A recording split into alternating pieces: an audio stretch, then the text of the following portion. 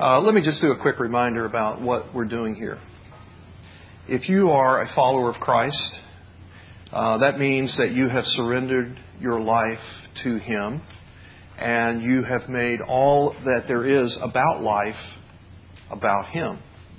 And so, as the Apostle Paul instructed us, everything at that point becomes about Christ. Everything becomes about worshiping Christ in whatever ways and in whatever opportunities.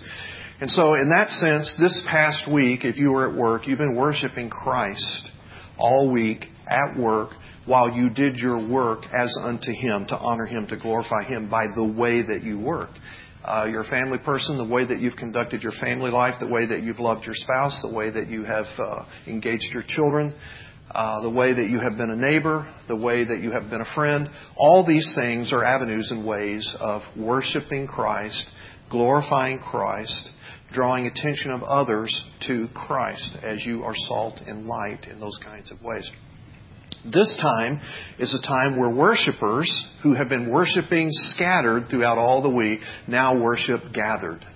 We've all come together to worship. And in so doing, we will spend the next few minutes looking at the Word of God to further be instructed about what it means to be people of God who worship God. Okay? So that's where it's at. That's where we've been.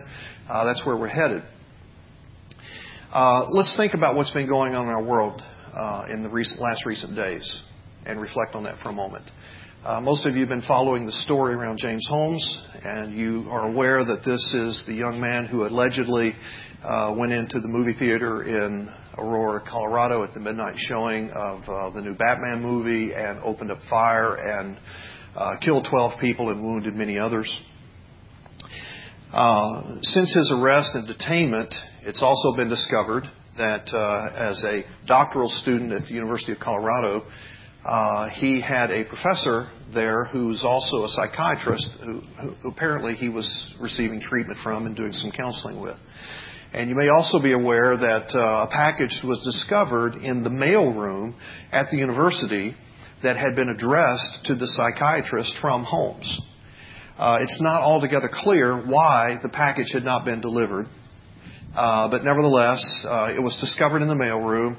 The police were notified. They came in and they carefully undid the package to see what the contents were because he had booby-trapped his apartment already. They suspected a booby-trapped package.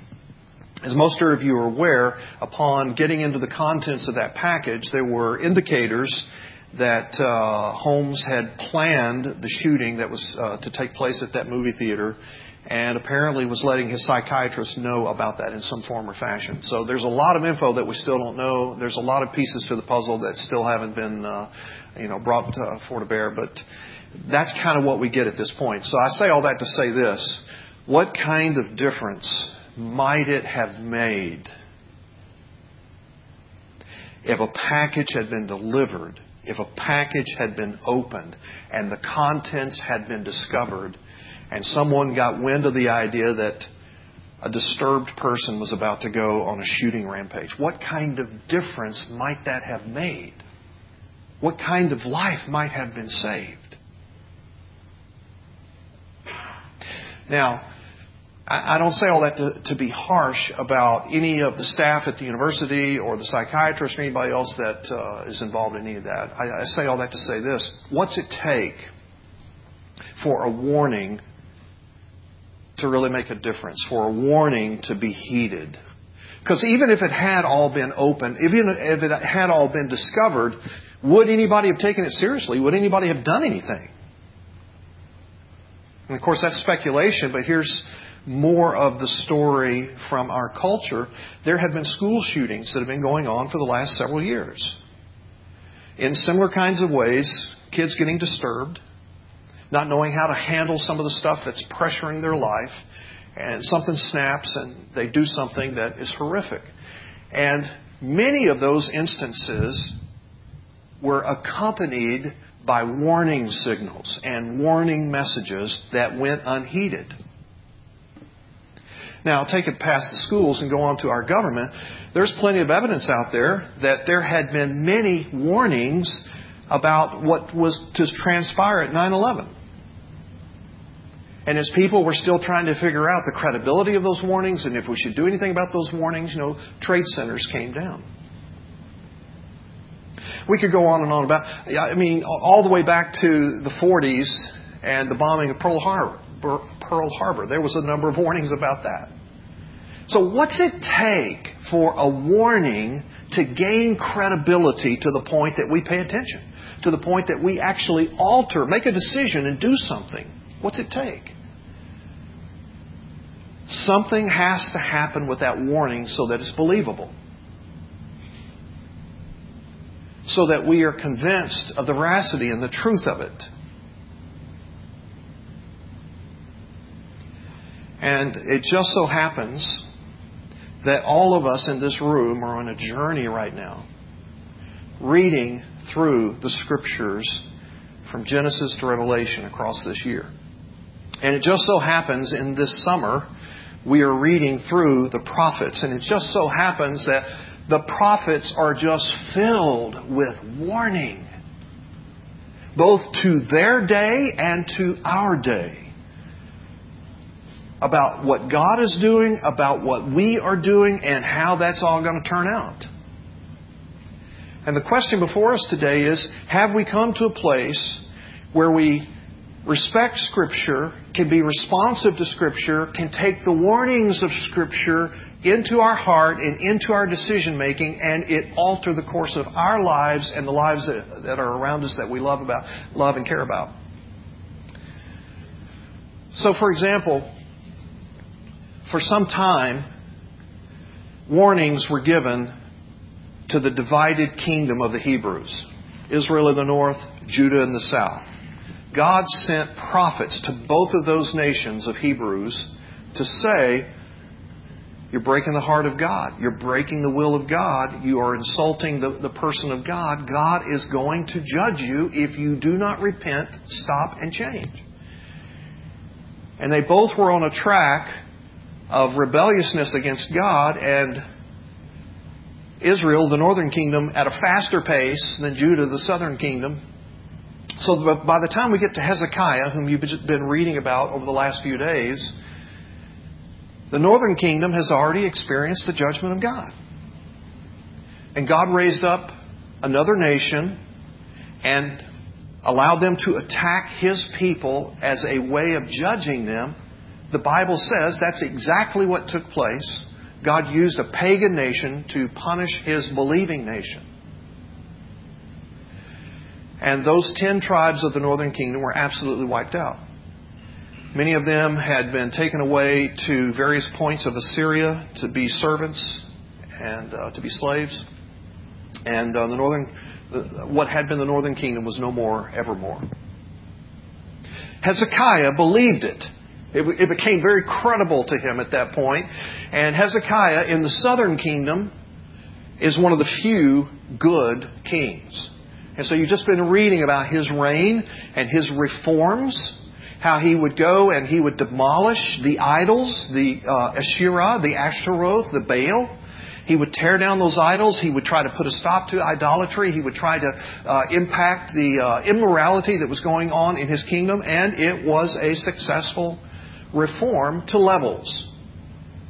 I mean, you can remove physical object idols, but that doesn't mean you remove it from the heart. And so people were still practicing some level of idolatry, even though they didn't have the wooden objects to focus their attention on. But it was all short-lived. It was all very superficial, because as you have been reading, and you'll read a little bit more about it, his son Manasseh was not only in the line of wicked kings, he apparently was the most wicked king in all of Israeli history, in all of Jewish history. The atrocities of Manasseh, for a follower of God to look at that, is truly heart-wrenching and heartbreaking. It's unbelievable to me. The things that Manasseh did and how he led the people into greater idolatry, greater adultery against the Lord, sinfulness, brokenness, fallenness, to the point that he even practiced and advocated the practice of child sacrifice, offering up one of his own sons, as you see in that picture. His son, Amnon, was similar in a horrific, awful kind of way. His reign was very short-lived. Manasseh's was long. And Amnon was about 2 years, and he was assassinated. And that put the next in line on the throne as an 8-year-old, a guy named Josiah. And that's where you'll do some more reading this week. And Josiah, out of all of that time of the Kings and the Chronicles and the prophets and so on, is like my favorite character in there. He is a major reformer. He has a heart for God, and it's obvious about the kind of mentoring and tutelage that he had as a kid, not from his father or grandfather, but from priests and prophets who were able to have a voice into his ear. Talk about what God does with the transformation of a youth, of a teenager. By the time this guy is 16 years old, he's leading a major reform across the whole nation. He's tearing down the Baal, the Ashtaroth, all these little idols that we've been talking about for these last couple of weeks, if you've forgotten what that was like. These objects he's tearing them down all over the countryside. He is ushering in all kinds of reforms. And as this continues, when you get to about 622 BC, an amazing thing happens in this whole Reformation. The priests are in the temple, cleaning up the temple because it's fallen into such disrepair and such disuse. Manasseh had even put up idols in the temple. So in this massive cleansing of the temple, one of the priests discovers the Scriptures. This is how far removed the people had gotten from God. They had lost the books of the law. Some say it was just the book of Deuteronomy. Some say it was the entire 5 books of the Pentateuch. We don't know exactly what it was. But somehow that had been misplaced, and people didn't even know that they didn't have these Scriptures until this priest discovered them, probably in a little panel called Geniza, which is, in those days when your Scriptures, your scrolls got old, you didn't just toss them away. They're holy. They're sacred. And so they would create these little panels in the wall. They would put old Scriptures that were getting tattered into this hole. Then they would cover it up, and it would just look like a part of the wall. Well, apparently somebody saw, hey, here's a Geniza, opened it up, and here takes out a scroll, and they're going, oh my goodness. He starts reading the Scriptures that he's not familiar with, and he's like, the king must know about this. So they take the Scriptures, the newly found ancient Scriptures, to Josiah, and he reads these things, and he just begins to weep. He begins to tear his clothes. He begins to cry out to the Lord, oh, we have become so sinful. We've become so wayward. We have broken your heart, your will, your ways to such an extent. We deserve your judgment. Please have mercy. And he only amplified the Reformation effort. Can anybody heed a warning? Hezekiah and Josiah saw what happened to the northern kingdom, and they paid attention. You're going to read about Nahum this week. He'll come along and he'll speak prophecies against Nineveh, that God's going to judge Nineveh. And Josiah believes it. He watches the greatest nation in his day crumble because of God. He sees and hears the warnings. He heeds them. He leads a great reformation that goes on in his own life and in his country. What's the outcome of all that? What's the result of all that? You're going to read more about that in 2 Kings and 2 Chronicles. Let's just take a glimpse of it. In 2 Kings 23, here's what God says to Josiah. Still the Lord did not return from the burning of His great wrath. See, God's been saying all along, I'm going to have to judge you. I'm going to have to judge this. You guys have just gone to such an extent. I have to judge it. I can't let that kind of unholiness go. Still, the Lord did not return from the burning of His great wrath by which His anger was kindled against Judah because of all the provocations which Manasseh had provoked him. And the Lord said, I will remove Judah also out of my sight. I'm still going to judge Judah, as I have removed Israel. And I will cast off this city that I have chosen, Jerusalem, and the house of which I said, my name shall be there. Now that's a hard word. You've led this Reformation. Your life has been transformed. Many other lives have been transformed. There's still, though, a lot of double lives going on out there. And God says, I still have to judge. I'm going to judge the nation of Judah, even the city of Jerusalem, even the temple and house of God. I'm going to judge it all. Then when you get into 2 Chronicles chapter 34, we find out God says to Josiah, because your heart was tender and you humbled yourself before God when you heard His words against this place and its inhabitants, and you have humbled yourself before me and have torn your clothes and wept before me, you shall be gathered to your grave in peace, and your eyes shall not see all the disaster that I will bring upon this place and its inhabitants. Now this happened for Hezekiah. It also happened for Josiah. They got their own lives and hearts right with God, and they led as many people as they could lead to get their hearts and their lives right with God. And because of that,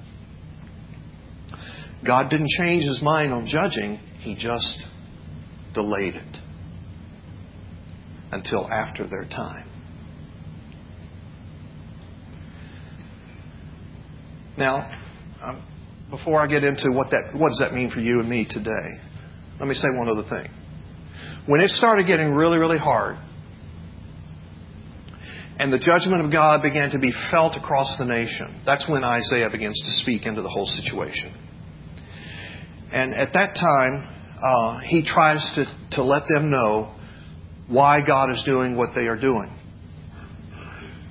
It's also the time that Zephaniah began to speak into the situation. And so we're going to take a little time to look at exactly what Zephaniah said. There are a number of parallels to what Zephaniah is highlighting in the lives of the Judeans to our own time and our own day. And I want to see if you can see those as I see them. So if you will, look with me in Zephaniah chapter 1. I should have given you a head start on that. But if you've been making your way through, you're close to it. Just turn a few more pages. Right after Habakkuk, if that helps. Table of contents do help. All right, chapter 1. We're going to read about 16 verses. So please don't leave us at this point, all right? Stay with it.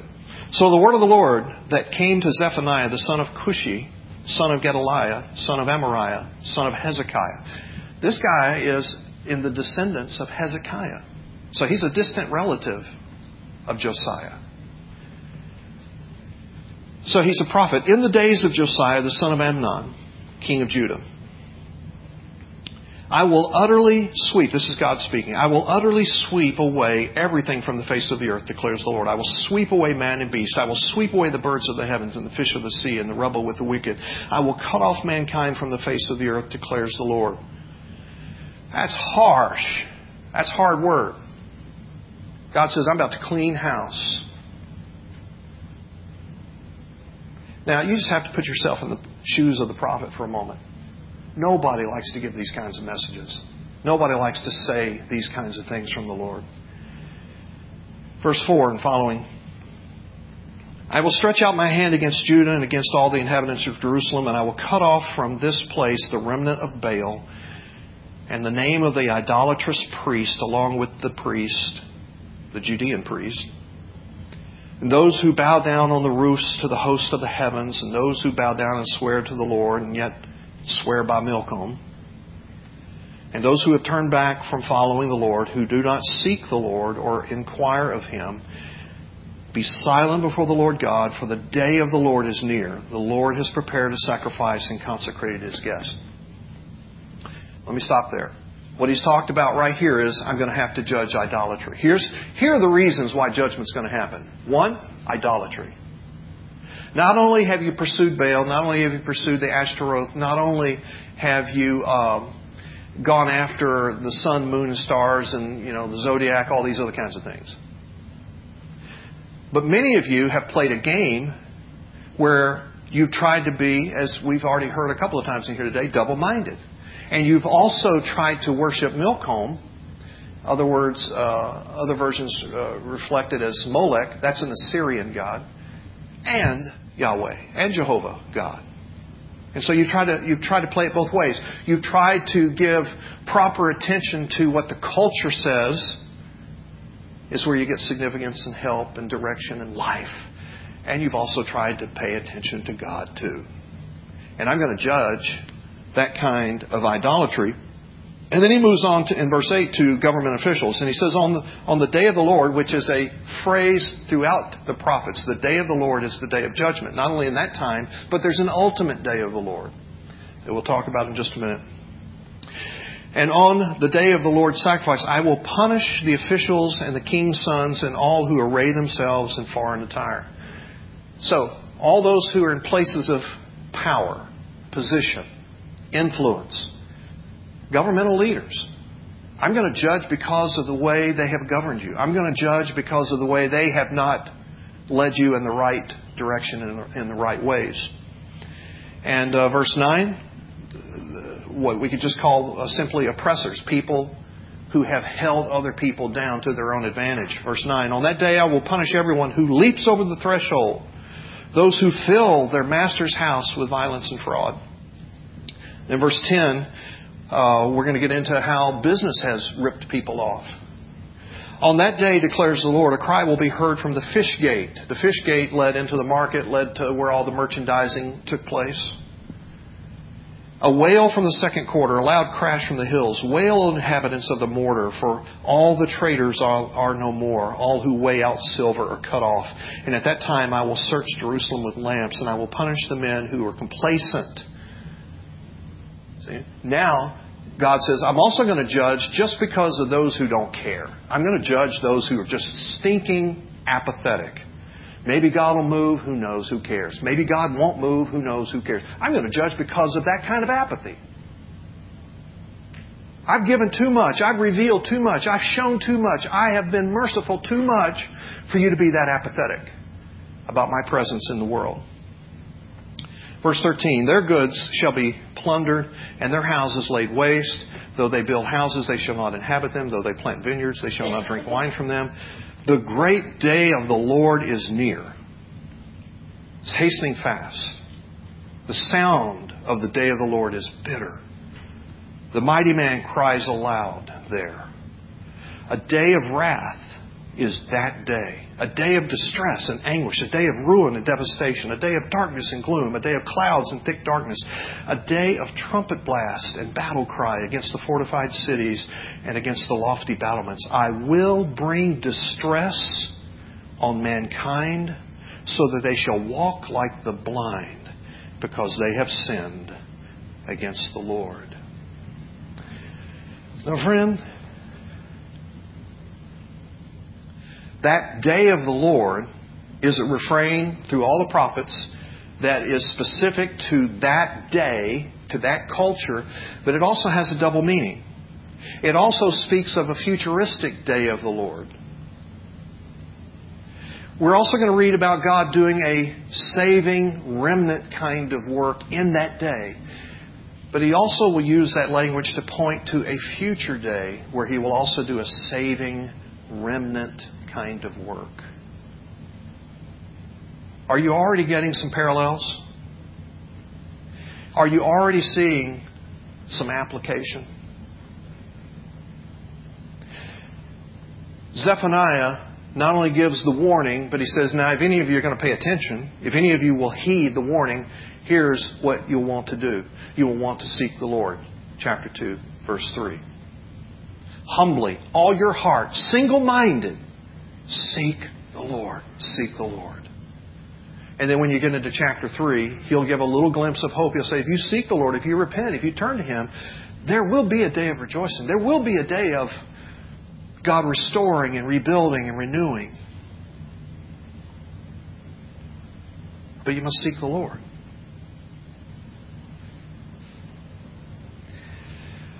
Now, in the middle of all this hard stuff, when it all begins to come down, around 587, God raises up Babylonia. They become a mighty nation. He uses them to come over to Judah and to destroy Judah, to destroy Jerusalem, and to destroy the temple. In the middle of all that, everybody's going, "Why, God? Why, God? Why are you doing this? Where are you? Why are you helping?" When there's been all these years of warning ahead of time. So Isaiah puts it to them this way in chapter 59. He said, "The Lord's hand is not shortened so that it can't save." This isn't a matter of God not being able to help us at this time. It's not a matter of His ear is dull and it can't hear. He knows exactly what's going on. He hears your cries. He hears your wailing. But your iniquities, your sin, have made a separation between you and your God. Your sins have hidden His face from you so that He does not hear. Further in verses 14 and 15 He says, "Justice is turned back. Righteousness stands far away. The truth has stumbled in the public squares." Out in the culture, out in the public conversation, truth has stumbled. It doesn't stand anymore. Nobody stands for truth. The uprightness cannot enter. Truth is lacking, and he who departs from evil, those who will heed the warning, those who will repent, those who will take God seriously, those who are single-minded, they then will become like prey to others. That's a hard day. That's a hard word. That's some hard circumstances. Let's talk about today.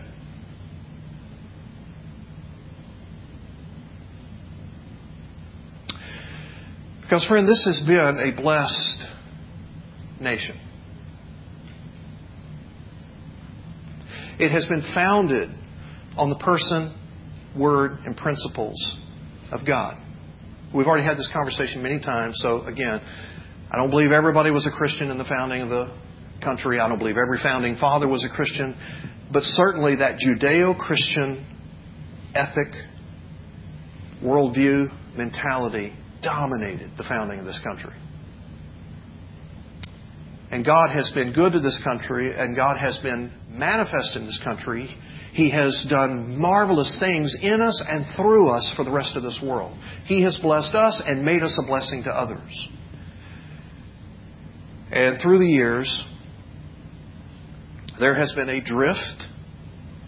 We've talked about it in here many times. So that we are not today where we have been in times past in terms of proximity to Him, closeness to Him, on the same page as the Lord God. And we would do well to hear the warnings of the old prophets as well as the New Testament writers who say to us, such living, such waywardness cannot go unpunished. It can't be not judged.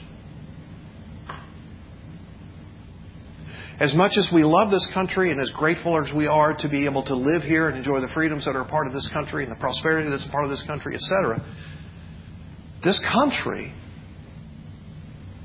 is headed toward a judgment by God at some point. It cannot be, given all the weight of Scripture, all the historical precedents, it cannot be any other thing. And so the question today is will you be a Hezekiah? Will you be a Josiah? Will you be someone who sees that, gets that, and lives in such a way that God delays that day, not just so that we don't have it hard or that our children don't have it hard, although that's important to me, but so that there is greater opportunity for others to hear the gospel, to hear the good news about God's love for us, God's plan for us, and God's saving grace that He wants to give to us. And that God would use us as a nation, as a collective people, to continue to be bearers of that kind of good news around this globe. And bearers of His blessing around this globe.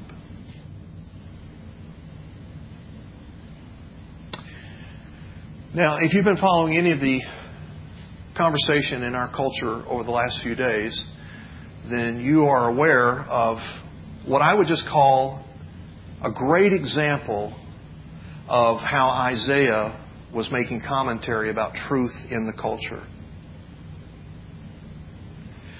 That for the day of Judah, as well as the day for any other society that would dare to follow God in their time, waywardness will result in a point where truth is lacking.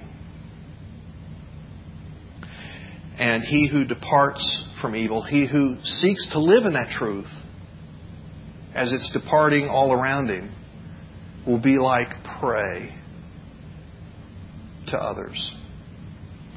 So, some of you have been following the story that's been going on with the Chick-fil-A Corporation. And we don't have that out here, and so some of you probably have never seen it, heard it, done business there. If you've ever traveled in the South or the Midwest, you've no doubt seen it and enjoyed their chicken sandwich. But there was an interview that happened with the chief executive of Chick-fil-A a few days ago. And in that interview, they were talking about how that company's corporate culture is built on the Bible. And that's why that business has, from day one back in the 40s till now, never been open for business on Sundays. They want their employees to be able to have the opportunity to worship, go to church, follow God, if that's a value to them. Obviously, they don't mandate that. They don't make anybody do that, but they give that opportunity for their employees. So that's been a part of their practice, and a number of other Christian principles in terms of honesty and dedication and service, things like that. Their company mission and their company motto, all those kinds of things, have to do with how you treat people with dignity and with respect, irrespective of their creed or their culture or their race or even their sexuality. They've also created a sizable foundation which has given a lot of money, millions and millions of dollars, to a number of charitable causes, one of which is a foundation for the strengthening and the enriching of marriages and families. And so in this interview, the interviewer said to Dan Cathy, the Chief Executive Officer, so I'm guessing you probably take a few hits every now and then because your company is so pro-family and about working with marriages and families the way that you do. And he said something to this effect, yeah, guilty as charged. We're all about helping the family, helping the marriage. We believe in the biblical definition of marriage. And we believe that it's a lifetime kind of relationship. We're a family-run business. All of us are in our first marriages. We give God credit for building our families the way that He has, and we long to see that happen for other marriages and other families as well. End of quote. A number of media agencies took that pro-family statement and basically paraphrased it to say, Dan Cathy's against gay marriage. Now, because he holds to a biblical view of marriage, one man, one woman for a lifetime, he does not favor gay marriage, but that's not what he said. But nevertheless, the media took off with that. And the next thing you know, markets that Chick-fil-A is now beginning to move into, because they've primarily been in the South and Midwest, now they're moving into the Northeast. I've been talking about the West and the Northwest. Some of those outlets are now saying, we're going to do everything we can to prevent you from moving into our market. The mayor of Boston said, you're not welcome here. The mayor of Chicago said, you're not welcome here. They're on a number of university campuses, and some of those university students have risen up and said, we don't want you here anymore. We'd like for you to pull your franchise out of here.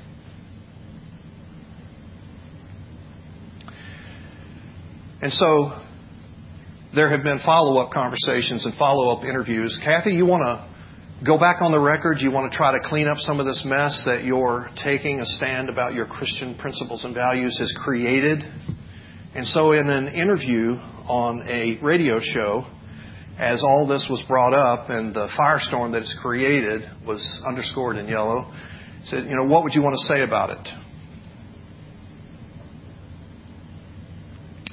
And Kathy did not spin, did not soften, did not modify, but rather went on to say, I pray God's mercy on our generation that has such a prideful, arrogant attitude to think that we have the audacity to define what marriage is about.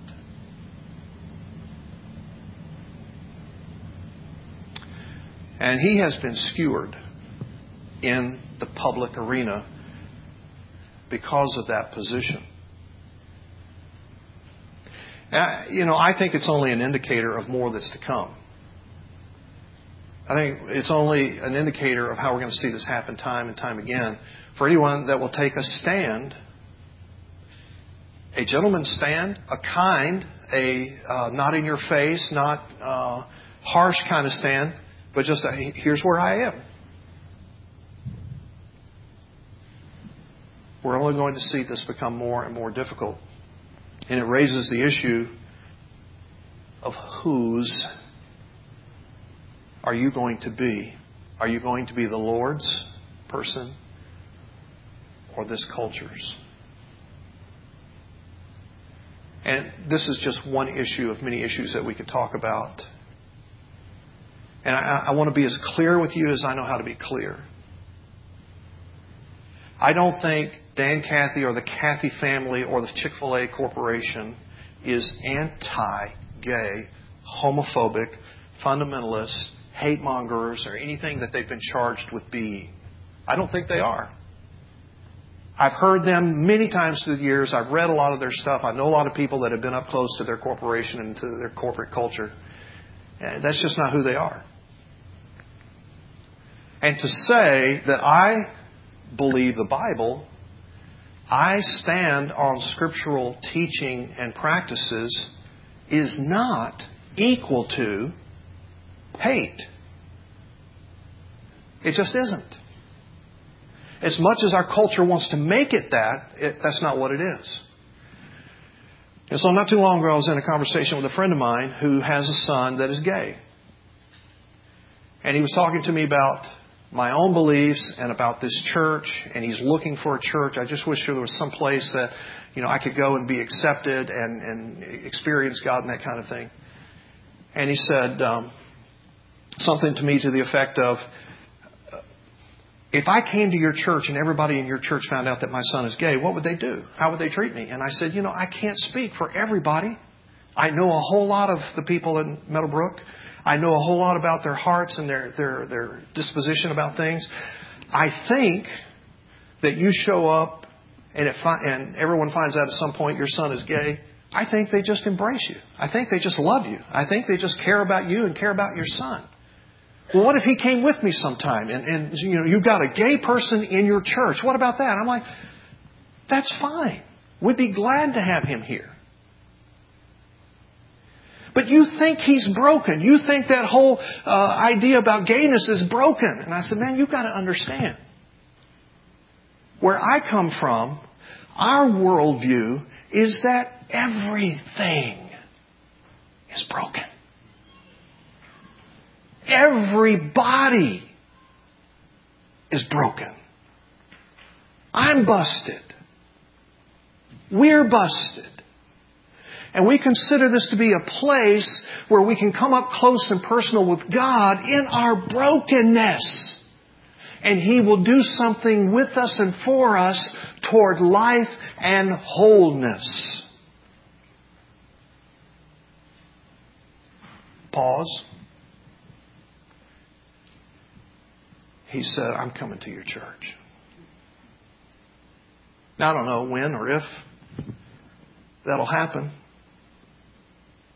And I trust that if and when it does, that you will be with Him, toward Him, and His family the way I've just described.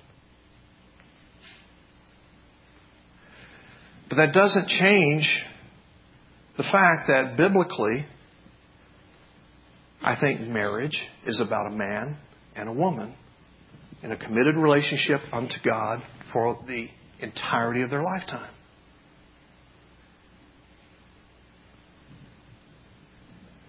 Now, some time ago, a pastor was invited into the State House of Representatives to offer an invocation for the day. Several states still have that practice, where a minister is recognized as the chaplain of the day. He comes in, he offers a prayer over the House of Representatives, over the House of the Senate, and then they conduct their business. And so that happened a few years ago in another state.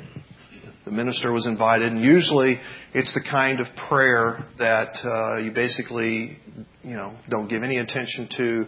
Everybody just kind of tolerates it till it's over, and then they get down to business. But on this particular day, he prayed a serious prayer of repentance. And I want to share some of that with you. This is what he prayed before the House of Representatives. Heavenly Father, we come before you today to ask your forgiveness, to seek your direction and your guidance. We know your word says, woe to those who call evil good. But that's exactly what we've done. We have lost our spiritual equilibrium. We've inverted our values. And so we confess that we have ridiculed the absolute truth of your word. We called it pluralism. We have worshipped other gods and called it multiculturalism. We have endorsed perversion and we call it an alternative lifestyle. We have exploited the poor and we call it the lottery. We have neglected the needy and called it self-preservation.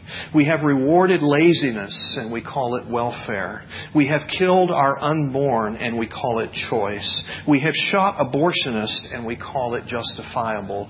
We have neglected to discipline our children and we call it building self-esteem. We have abused power and we call it political savvy. We have coveted our neighbor's possessions and we call it ambition. We have polluted the air with profanity and pornography and we call it freedom of expression. We have ridiculed the time-honored values of our forefathers and we call it enlightenment. Search us, O God, and know our hearts today. Try us and see if there be some wicked way in us. Cleanse us from every sin and set us free. I think his prayer was precisely the prayer that we need to be praying today. Precisely the state of the heart that should be reflected toward a holy God.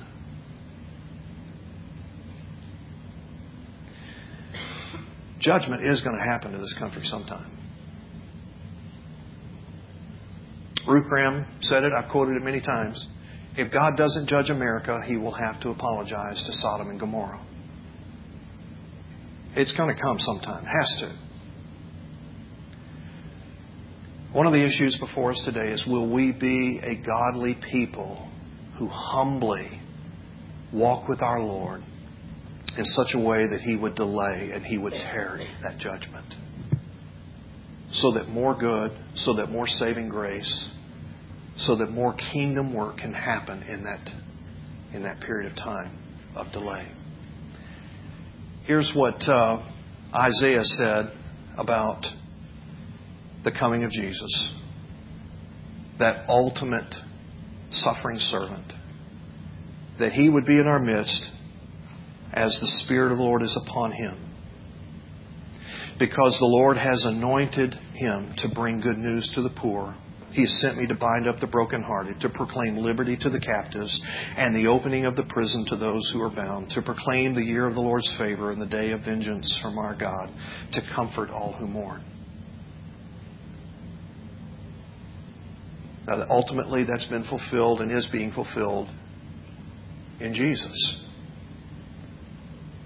where we get to be a people of hope, we get to be a people of confidence, that we can know God through Christ, We can live with God through Christ. We can make a difference in this world and in our culture through Christ as long as we live. So, how do you respond to what we've been talking about? I'd encourage you in the first place to admit you're a sinner. We're sinners. I need to repent. We need to repent.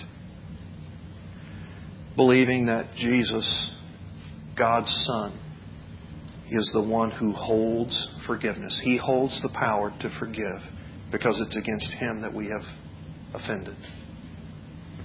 And to confess that we believe in Him to redeem us, to save us, to transform and rebuild us as Savior and Lord. Let me pray for us. So, Father, like your ancient people, we have heard a hard word today. And like the people of old, we struggle to hear it well. We struggle to heed it. And we confess our need. Unless your Spirit gives us ears to hear, eyes to see, and a mind to comprehend, we can't get there. And so would you bless us in that way? Would you bless us to be able to behold truth? To stand on truth. Whatever the cost that comes with truth. To be your people. To be salt in a decaying culture. To be light in the midst of darkness. To be men and women of God. We pray in the name of Jesus. Amen. So on that connection card, maybe you want to respond to the Lord. Write down a little thing about, hey, I am giving my heart to Christ in this kind of way. Or I'm renewing. Or I'm repenting. Or I am responding to God in this way. Just specifically write something there that we can pray for you about. Make a commitment. Put it there. We'll pray for you. This is also when we worship with our tithes and our offerings. Our ushers will come. Father, we give gifts to you as well as commitments to you. In Jesus' name. Amen.